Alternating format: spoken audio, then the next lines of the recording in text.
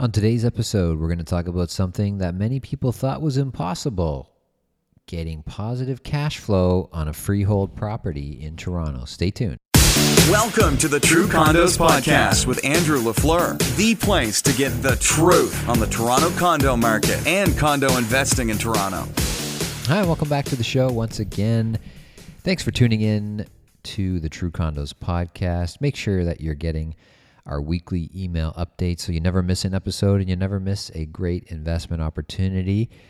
Sign up anywhere at truecondos.com with your name and email, and you'll be sure to start receiving our weekly email updates. You can always reach me as well if you'd like to reach me about the opportunities discussed on this or any episode. You can reach me, Andrew at truecondos.com, or you can call me 416-371-2333. So on today's episode, as I said in the intro, we're going to be talking about something that many people thought was impossible, and that is finding positive cash flow on a freehold, not a condominium, a freehold property, talking low-rise, in the city of Toronto. We're not going to the far-away reaches of small-town Ontario, small cities in Ontario. We're talking right in the city of Toronto proper, the 416.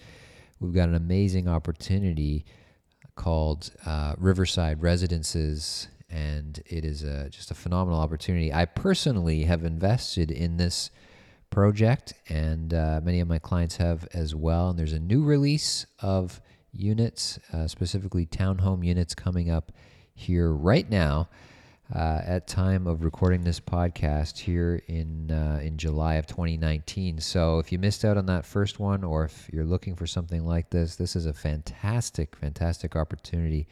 If you're looking for something that with great cash flow, that's actually freehold, not condo, freehold in the city of Toronto proper. So on today's episode, I have a very special guest. I sat down and had a chance to interview and talk with Sharon Florian from Citizen Fernbrook, and Sharon was amazing to talk to. She shares her story, how she got started in real estate, and you'll definitely love to hear that. Talked a lot about her experience buying her first property, the mindset that she had. She got started very young, and she just had an amazing mindset, which I love, and I want to make sure that everybody pays attention to what she says about how she got into it and sort of the mentality that she had at the time that she did. And just she's done absolutely amazing with her own personal portfolio. And of course, she's now running the sales and marketing for one of the GTA's top developers. So just a great person to chat with. And also, of course, we dive into this project, specifically Riverside Residences, Lawrence and Black Creek Drive in Toronto, and the amazing opportunity that it is, and what makes it so special, and how the numbers look. And we're very excited to share this info with you. Once again, to get all the details on this and any opportunity you hear on this podcast, just send me an email, Andrew at truecondos.com, or call me 416-371-2333. So without further ado, here is my interview with Sharon Florian. Enjoy. Welcome to the show. Thank you. Thank you for having me. Yeah, great to have you on. Excited to chat with you more about this opportunity. But first, I just thought it'd be great to hear from you. And I don't know the story either myself, so I'd love to hear, like, how did you get started in real estate? How did you get to where you are right now? It's actually an interesting story. I bought my first condo. I always thought that real estate was something that interested me. But I didn't really know how to get into it, or maybe was a bit nervous about it. And I purchased my first condo pre-construction when I was 25.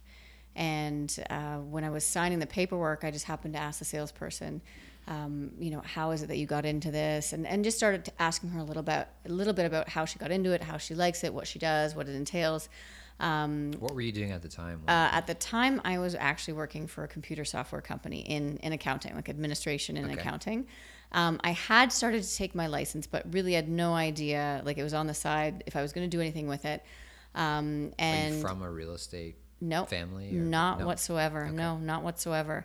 But I ended up with getting an interview with the manager of the site where I'd bought it. Was actually Ken Alpha's Liberty Village.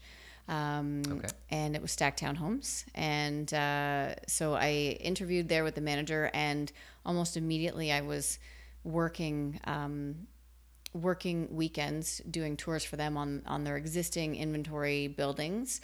And so it was actually good for me twofold, because I was 25, I had almost no money in the bank, and I had to figure out how I was going to come up with these structured deposits. Yeah. And then in addition to that, I was very interested in real estate, and my goal was to head in that direction.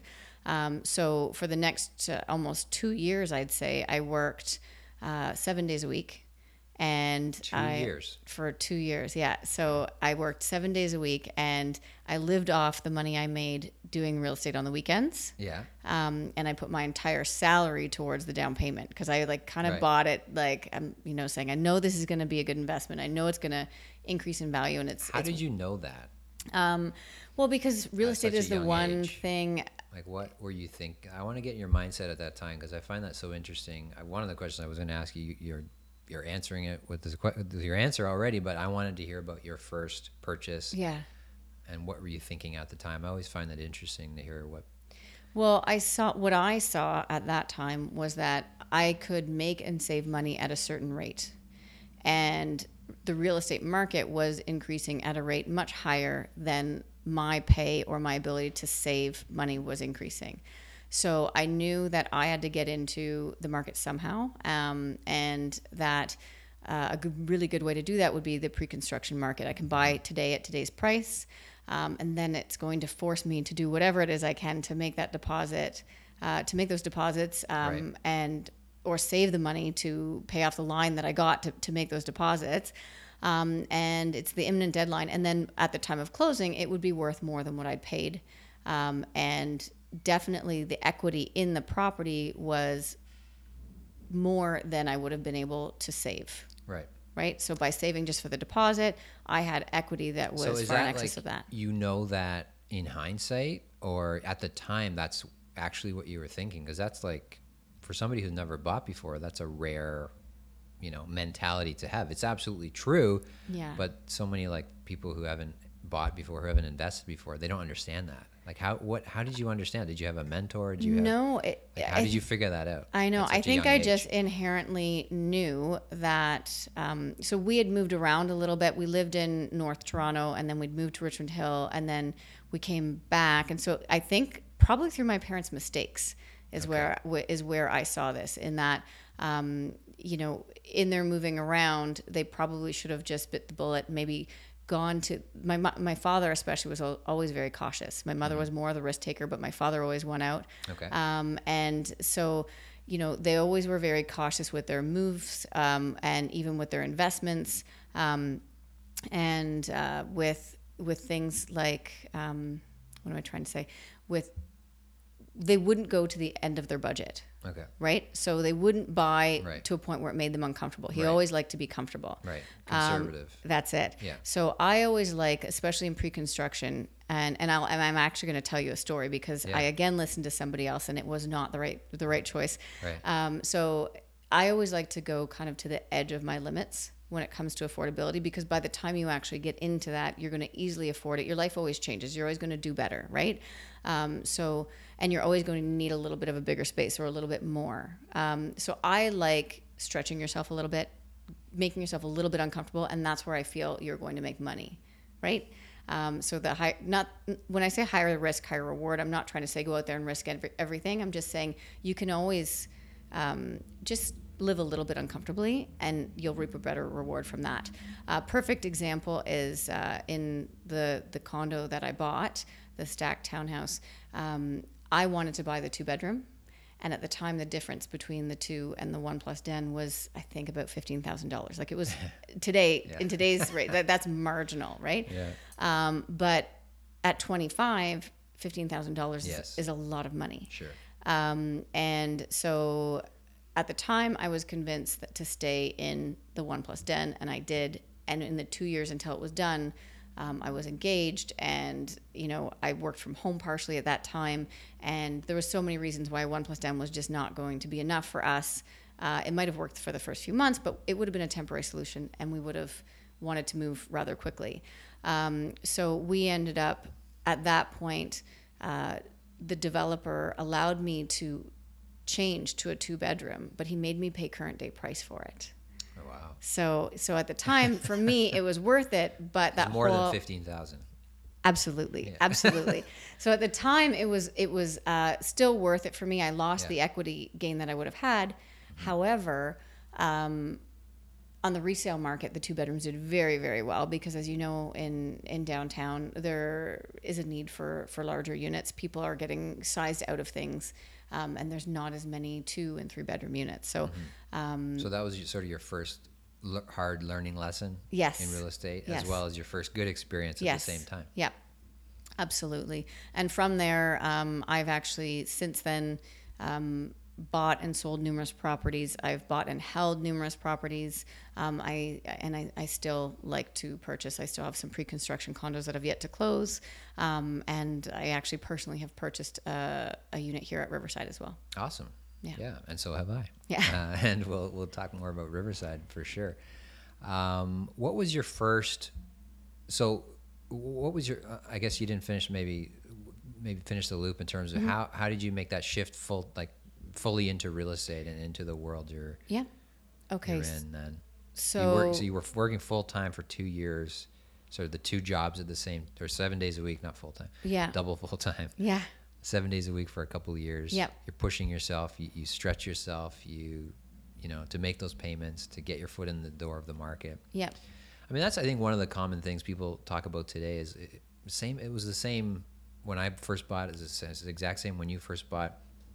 It's not easy to get into the market for the first time. No. People have this, I think, misconception, don't they, that it's so hard today. It was so much easier then. Sure, it might have been easier in some ways, but for every generation that is starting out, it's always hard, isn't it? Whether it's Absolutely. whether it's 2019, 2009, 1999, it's always been hard to get your foot in the door. Absolutely. Yeah, I mean, it's all relative, right? So when I was working in admin and accounting, my salary was in the 20s. Wow. Right? So exactly. So Yeah. so And you bought a property, and I still with your managed to salary buy in it. the 20s. Exactly. At age 25. Yeah. You figured it out. You hustled. You Yeah. you did work 7 days a week, 2 Yeah. jobs. You figured it out. You make it happen. You make it happen. Yeah. And then the equity you have in that property, the more properties you have, that's what makes it easier, right? Because you have equity and you can leverage different properties. Your first property, you leverage a bit to buy your second and vice versa. Or maybe you're able to retain your first and leverage it, or maybe you sell it and take that equity and buy your second. But eventually you are in a position where you do not have to sell, where you can hold, which is the ultimate goal, I think. But to continue on how I actually got into real estate full time, I initially went directly into the new home market where I am today.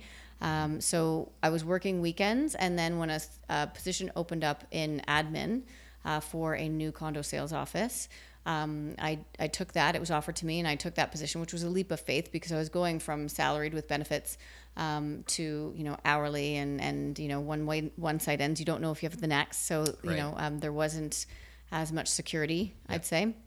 And then after doing admin on that site for maybe 3-4 months, they were launching the next phase, and at that point, I was offered to be selling at the site, and that's where I began selling on site for condominium development.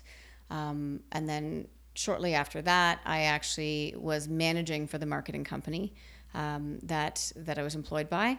And I was there for 2 years before I moved to the developer side of things, where I am now. Right. Yeah. Right. Yeah. And what your role right now, just so people know. Yeah. So I'm the vice president of sales and marketing for Fernbrook Homes and Cities and Development Group. Right.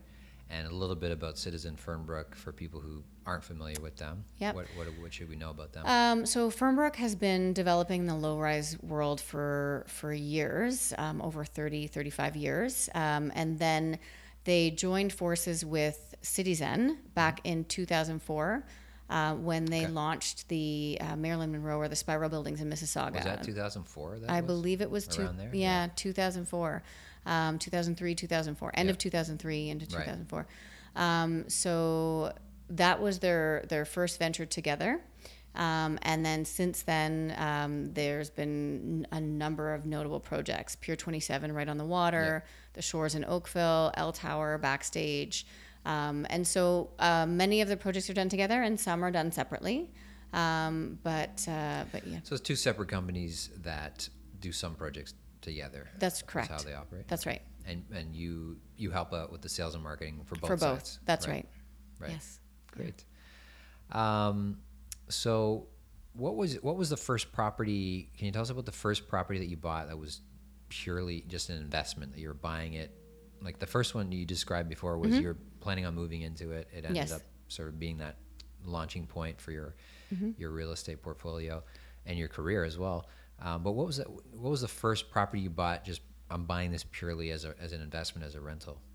So the very first property that I bought, which was it wasn't for a rental. I actually bought it and assigned it. Okay. So the very, very first one that I bought was at the first project that I worked at, which was Absolute. And I did buy and I assigned prior to closing. And then that gave me some equity to then begin to purchase and hold. Right. Yeah. So right now, I'm going to say the first one that I have, we've had it for a number of years now. It's at DuPont and Lansdowne, that area. So when I buy and hold, I like to invest in areas that aren't necessarily the hottest areas right now, not necessarily the downtown core where I'm paying, the highest price per square foot. So the DuPont and Lansdowne area, I often say, my husband and I often say we should have bought more. We only bought one. I wish I'd bought more. The rents is that across, a condo or is that a it's a condo. Okay. It's a condo. And it does very well. Yeah. And it's that not a area headache. was ridiculously cheap. It was, and I'm going to say it's still relatively underpriced. Yeah. In relation to the rest of the market. I would buy there again. And again, if I am looking, those are the types of things I'm looking for. Those areas that are kind of up and coming, maybe not the hottest areas. It's close proximity to transit, close proximity to great amenities. A little bit of sketch still. A little bit. Well, that's exactly Yeah. what you want to look for, right? Like right now I live in High Park Junction area. Yep. And when we moved there was more than a little bit of sketch. Yeah, well, the Junction, Right? The Junction is like red hot right now. Everybody wants to live in the Junction, but everything's moving a little bit years ago. north and a little bit west, Yeah. right? So if you can get in just before that, that's what you want to look for, those pockets that are just on the cusp of a turnaround. So like I said, the DuPont Lansdowne condo that we have there, it's done beautifully. I wish I had more of them. Yep. The tenants are no problem whatsoever. It's very easy to rent. It's very easy to keep tenants. So yeah, we've been very, very happy with that. Right, and you continue to grow your portfolio from there. Mm-hmm. What's your take on the market right now? What are sort of the things that jump out at you as you look at the market as a whole? You have an interesting perspective where you are, because you really have great exposure and experience both on the low rise side of things as well as on the high rise side of things. So curious to hear how do you see the market right now? So there's two things with regards to the high rise side of things. Where we're focusing and where I think things are actually doing well, again, are not quite downtown core where the price per square foot is quite high at the moment. I think that agents and buyers are kind of looking at those areas, whether it be the DuPont and Lansdowne, whether it be just outside of the GTA, Vaughan, a little bit further west, even a little bit further east, or in pockets that are actually very, very close to the core, but just still undervalued. And you see some going up along west, and you see some going up along, just north of the junction, just east of the junction. And I think that's where both developers are looking to go, and also I think that's where the buyers are looking, because it's about affordability at this point in time. Yeah. So that's for the high rise.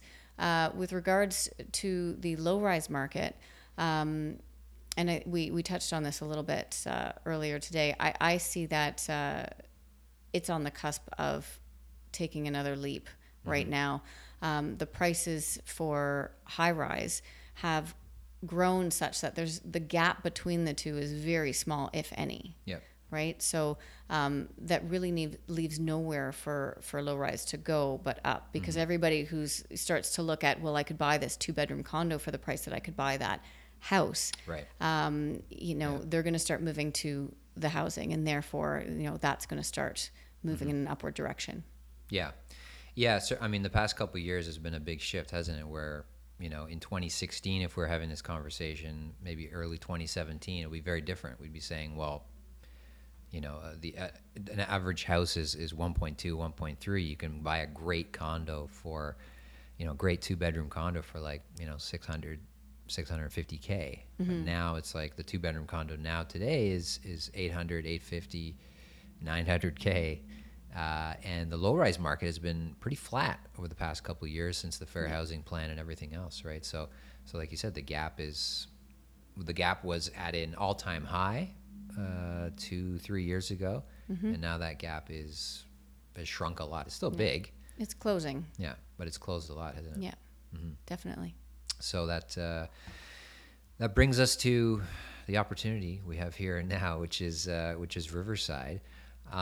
So you've done something very unique, very different with this development. So I'll let you take it away. There's lots of townhome developments. There's lots of low-rise developments around the GTA, but you've done something very unique here. I'll let you explain what that is and why did you do it? Absolutely. So first, a little bit about the project and where we are. Sure. So we are actually located just on Lawrence between Jane and Black Creek. And we're on a ravine, which, I don't think there's very many areas in Toronto where you're going to be able to find homes that are situated on such a beautiful piece of land on a ravine.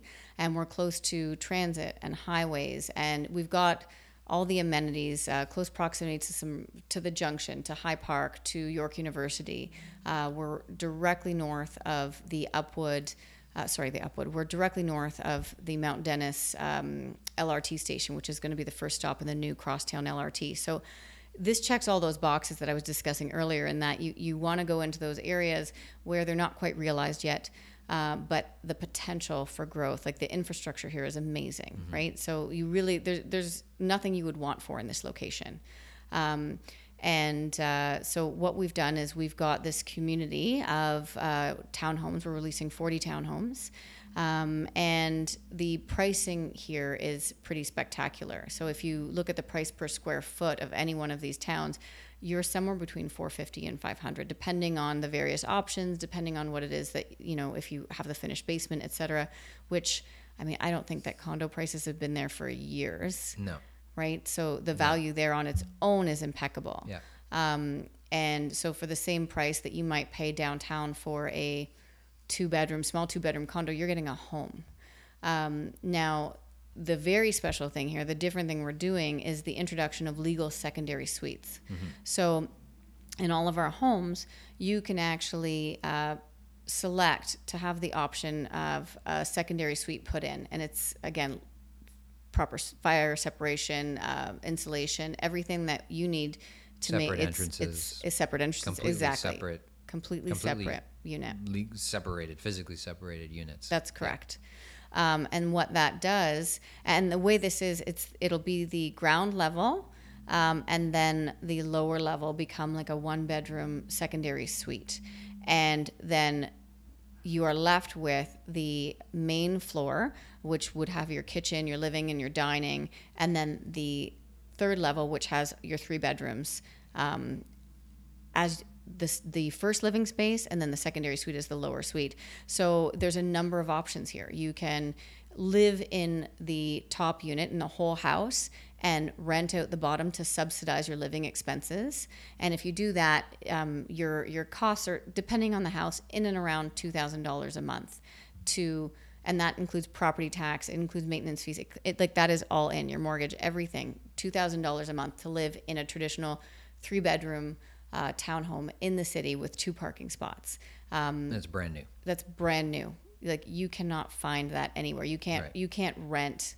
1-bedroom condo downtown average is like 2,200, 2,300. Exactly. This $2,000 a month is your cost to own a whole home, and you're living in a 3-bedroom That's right. unit. Yeah. That's right. And of course, that is taking into consideration the rent that you would get to rent out that lower secondary space, right? Which is great. Just to bring it back to my story again. So when I moved from Liberty Village to the Junction area, I moved from a 900 square foot 2-bedroom condo Yep. into a 4-bedroom house that I still lived in less than 900 square feet because that's all the furniture I owned. Like, we had most of the house empty. I didn't know what to do with it. Okay. But it was, it had a basement apartment. Okay. So That was the first house you bought. that was the first house I Had ever a bought. basement apartment. Yes. And the tenant wanted to stay. And we didn't need all of the space. So we were like, why not? That really helps. My cost per month actually went down buying a house with the tenant renting the basement. My overall costs were less in the house than it had been in the condo. You get more space. You own a freehold home instead of a condo, and your cost goes down. That's right. That's right. And over the years, we've had a nanny, and then we've had it not rented, but now we rent it again. Not because we need that to subsidize the overall cost of the home at this point in time, but we found we didn't use the space. Right. And if I can make a couple $1,000s extra a month, Yep. you can use that to invest in other properties. You can use it to go on that great vacation. Like, Yeah. I'm not going to say no to money. So essentially, I have a bank in my basement. You're funny like that. Yeah, exactly.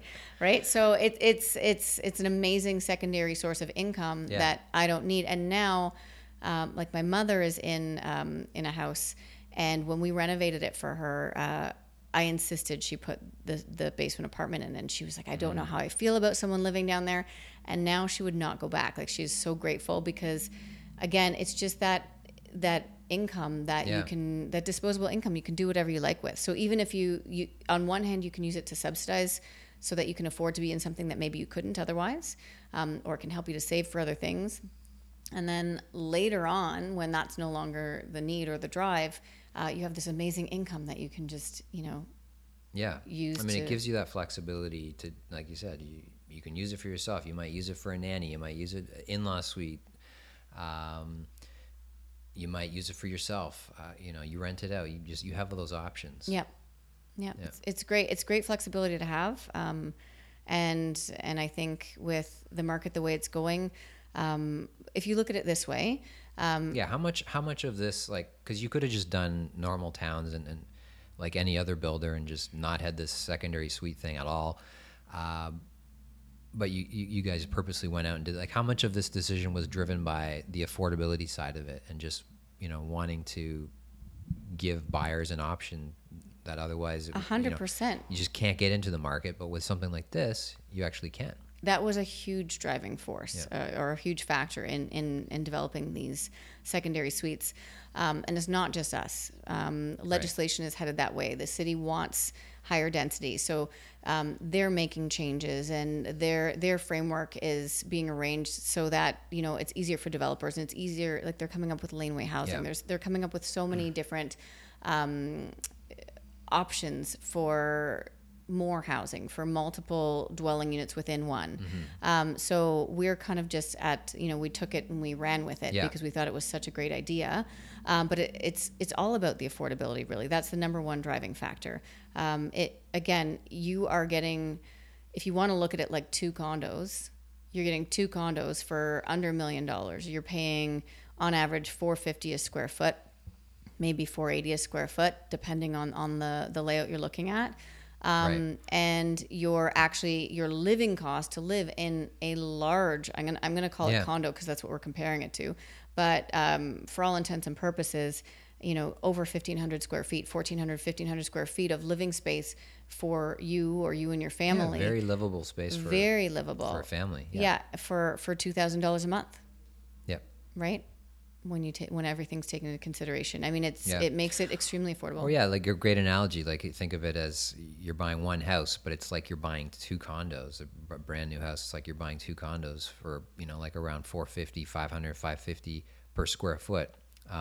If I said to you, the condo investor who's listening right now, I have a brand new condo for you that you can purchase in Toronto for $500 a square foot, including parking. I mean, you wouldn't even bat an eye. You'd be all over that. You'd jump on it in an instant because you know that you'd be able to rent that thing out no problem for positive cash flow at $500 a square foot. Of course, those days are long gone. The average price in Toronto, is $800 a foot. Probably the average price downtown is much, much higher than that. Mm-hmm. So, to get something at $500 a foot, if you just think about it like that, it's pretty amazing. Yeah. So you actually just mentioned something about cash flowing. Yeah. So let's talk about cash flow. Yeah. What do the numbers look like? We keep talking about if you were to live in one and you were to rent the other. Then it's very cheap to live. In a nice big new home. Right. But then there's also the option of having the secondary suite and basically owning 2 investment properties. Yeah. And renting both out. Like a duplex. Yeah. Exactly. And in any of those cases, depending on the rents, you're looking at immediately with 20% down, conventional mortgage. All of these homes are cash flowing about $1,000 to $1,500 a month. Like $1,000 actually is extra. It's actually on the very low end. You're probably looking around $1,200 to $1,600 a month, all costs considered. Yeah. Which is, I mean, it's insane. It is doesn't insane. exist. Yeah. It doesn't exist anywhere, and it hasn't for some time. I mean, even when prices were much lower, that didn't exist. Yeah. Again, this is why I bought one. This is why you bought one. Yeah. It's really a no-brainer. It's you can buy a brand new. It's actually pre-construction. It's even before brand new, if you want to call it that. Freehold home in the city of Toronto, in the 416. This is not in the 905. This is not in the outskirts of the GTA. Brand new freehold home in the city proper that's going to give you positive cash flow, and not just $100, $200, barely breaking even sort of a cash flow, but actually significant real income, like that you can't get anywhere unless you're buying, I don't know, maybe quadplexes or something in Hamilton, right? Like, where show me where you can get $1,000 or more positive cash flow a month on a freehold property, let alone a brand new one. You can't. Right? Yeah. I'm not aware of anything. If you're out there listening to this and you're aware of something, please let me know where that is, because I'd love to buy one of those. But it's a no-brainer. Yep, it really absolutely. is a no-brainer. I love what you guys have done. It makes just so much sense. But yeah, like you said, I mean, if you're thinking of buying a home for yourself in the city, it's a great option. You live in the bigger unit, or maybe you're a single person, maybe you're a couple. You don't need a lot of space. Live in the small unit. Rent out the big one. Yep. And if you do the numbers on that, your cost to live there is maybe, I don't even know, like $1,000 a month or something like that, probably. Yeah, it'd be quite low. I'd have to run my numbers backwards, but it would be almost nothing. Yeah, it'd be almost nothing. And obviously, a lot of the people looking at it just strictly from an investment standpoint, renting out both units, and enjoying some massive cash flow there. Anything else that you want to highlight? I mean, I think we touched on a lot of great features about this, but anything else you want to highlight for investors out there listening who are wondering about how they can get on this opportunity? Well, I think we've touched on most of it. I mean, how they can get in on it is that they need to reach out to you and move pretty quickly. There are only 40 of these. Right. So I do anticipate they'll go pretty quickly. It's a great opportunity. It is a great neighborhood. I'm in the Junction. I'm only 7 minutes from here myself, so I know the area very, very well. Yeah. Talk about the GO. I mean, we talked a little bit of location, but in terms of transit, that was the big thing that I like about it is the GO train, and so could you just touch on that for people who aren't familiar with this? So we are fronting on Lawrence. So on the east and the west side of our project, there are bus stops and going east and west. So going west, I believe it's less than 5 minutes to get to the Weston GO station by bus. And then once you're at the Weston GO, it's about 15 minutes to Union Station on the Weston GO. So you're looking at 20 minutes altogether to get to Union Station, which is phenomenal. Yeah. And then I believe from Weston Go on the Up Express, you can catch the Up Express there, and it's 10 minutes to the airport. Yep. So you're 15 minutes to the airport and you're 20 minutes to Union. Okay. And then if you go take the bus in the other direction, you'll end up at Lawrence West subway station, and you can hop on the subway and stop at any of those stops north or south along the way. So as far as transit goes, it's absolutely phenomenal. One other thing that's really important is, and I think I mentioned this earlier, we are directly north of the Mount Dennis LRT station. Right. So this LRT station will have, I believe it's 50 different bus lines running through it. It's the first stop in the new Crosstown LRT. It will connect to the subway line, etc. So once you get to Weston, that 5 minutes to Weston, you go directly south to the Mount Dennis station. If you needed to go east or west, let's say you're working in the East End, you could just hop on the Crosstown LRT as well. Exactly. Yeah. So, and the minute that Crosstown LRT comes in, which, like I said, is directly south of us, we're so close to it, all of the property values are going to change. Everything's going to change around here. When you read about the Mount Dennis station, if you Google it, people are comparing it to Union Station. That's how big a hub it will be in the city, second to Union Station only. Right. So that's pretty important. Yeah. And then if, let's say you drive as opposed to taking transit, literally 3 minutes is what it takes you to get to the on-ramp to the 400 or the 401. And then we're not that far from the access to the 427. So it's actually, in my opinion, preferable to living right in the downtown core, because good luck getting out of there by car. Yeah. With that kind of traffic. Yeah, if you drive, you live in the heart of the city. I used to live in the heart of the city. You know, in real estate, we do a lot of driving. Mm-hmm. It's brutal.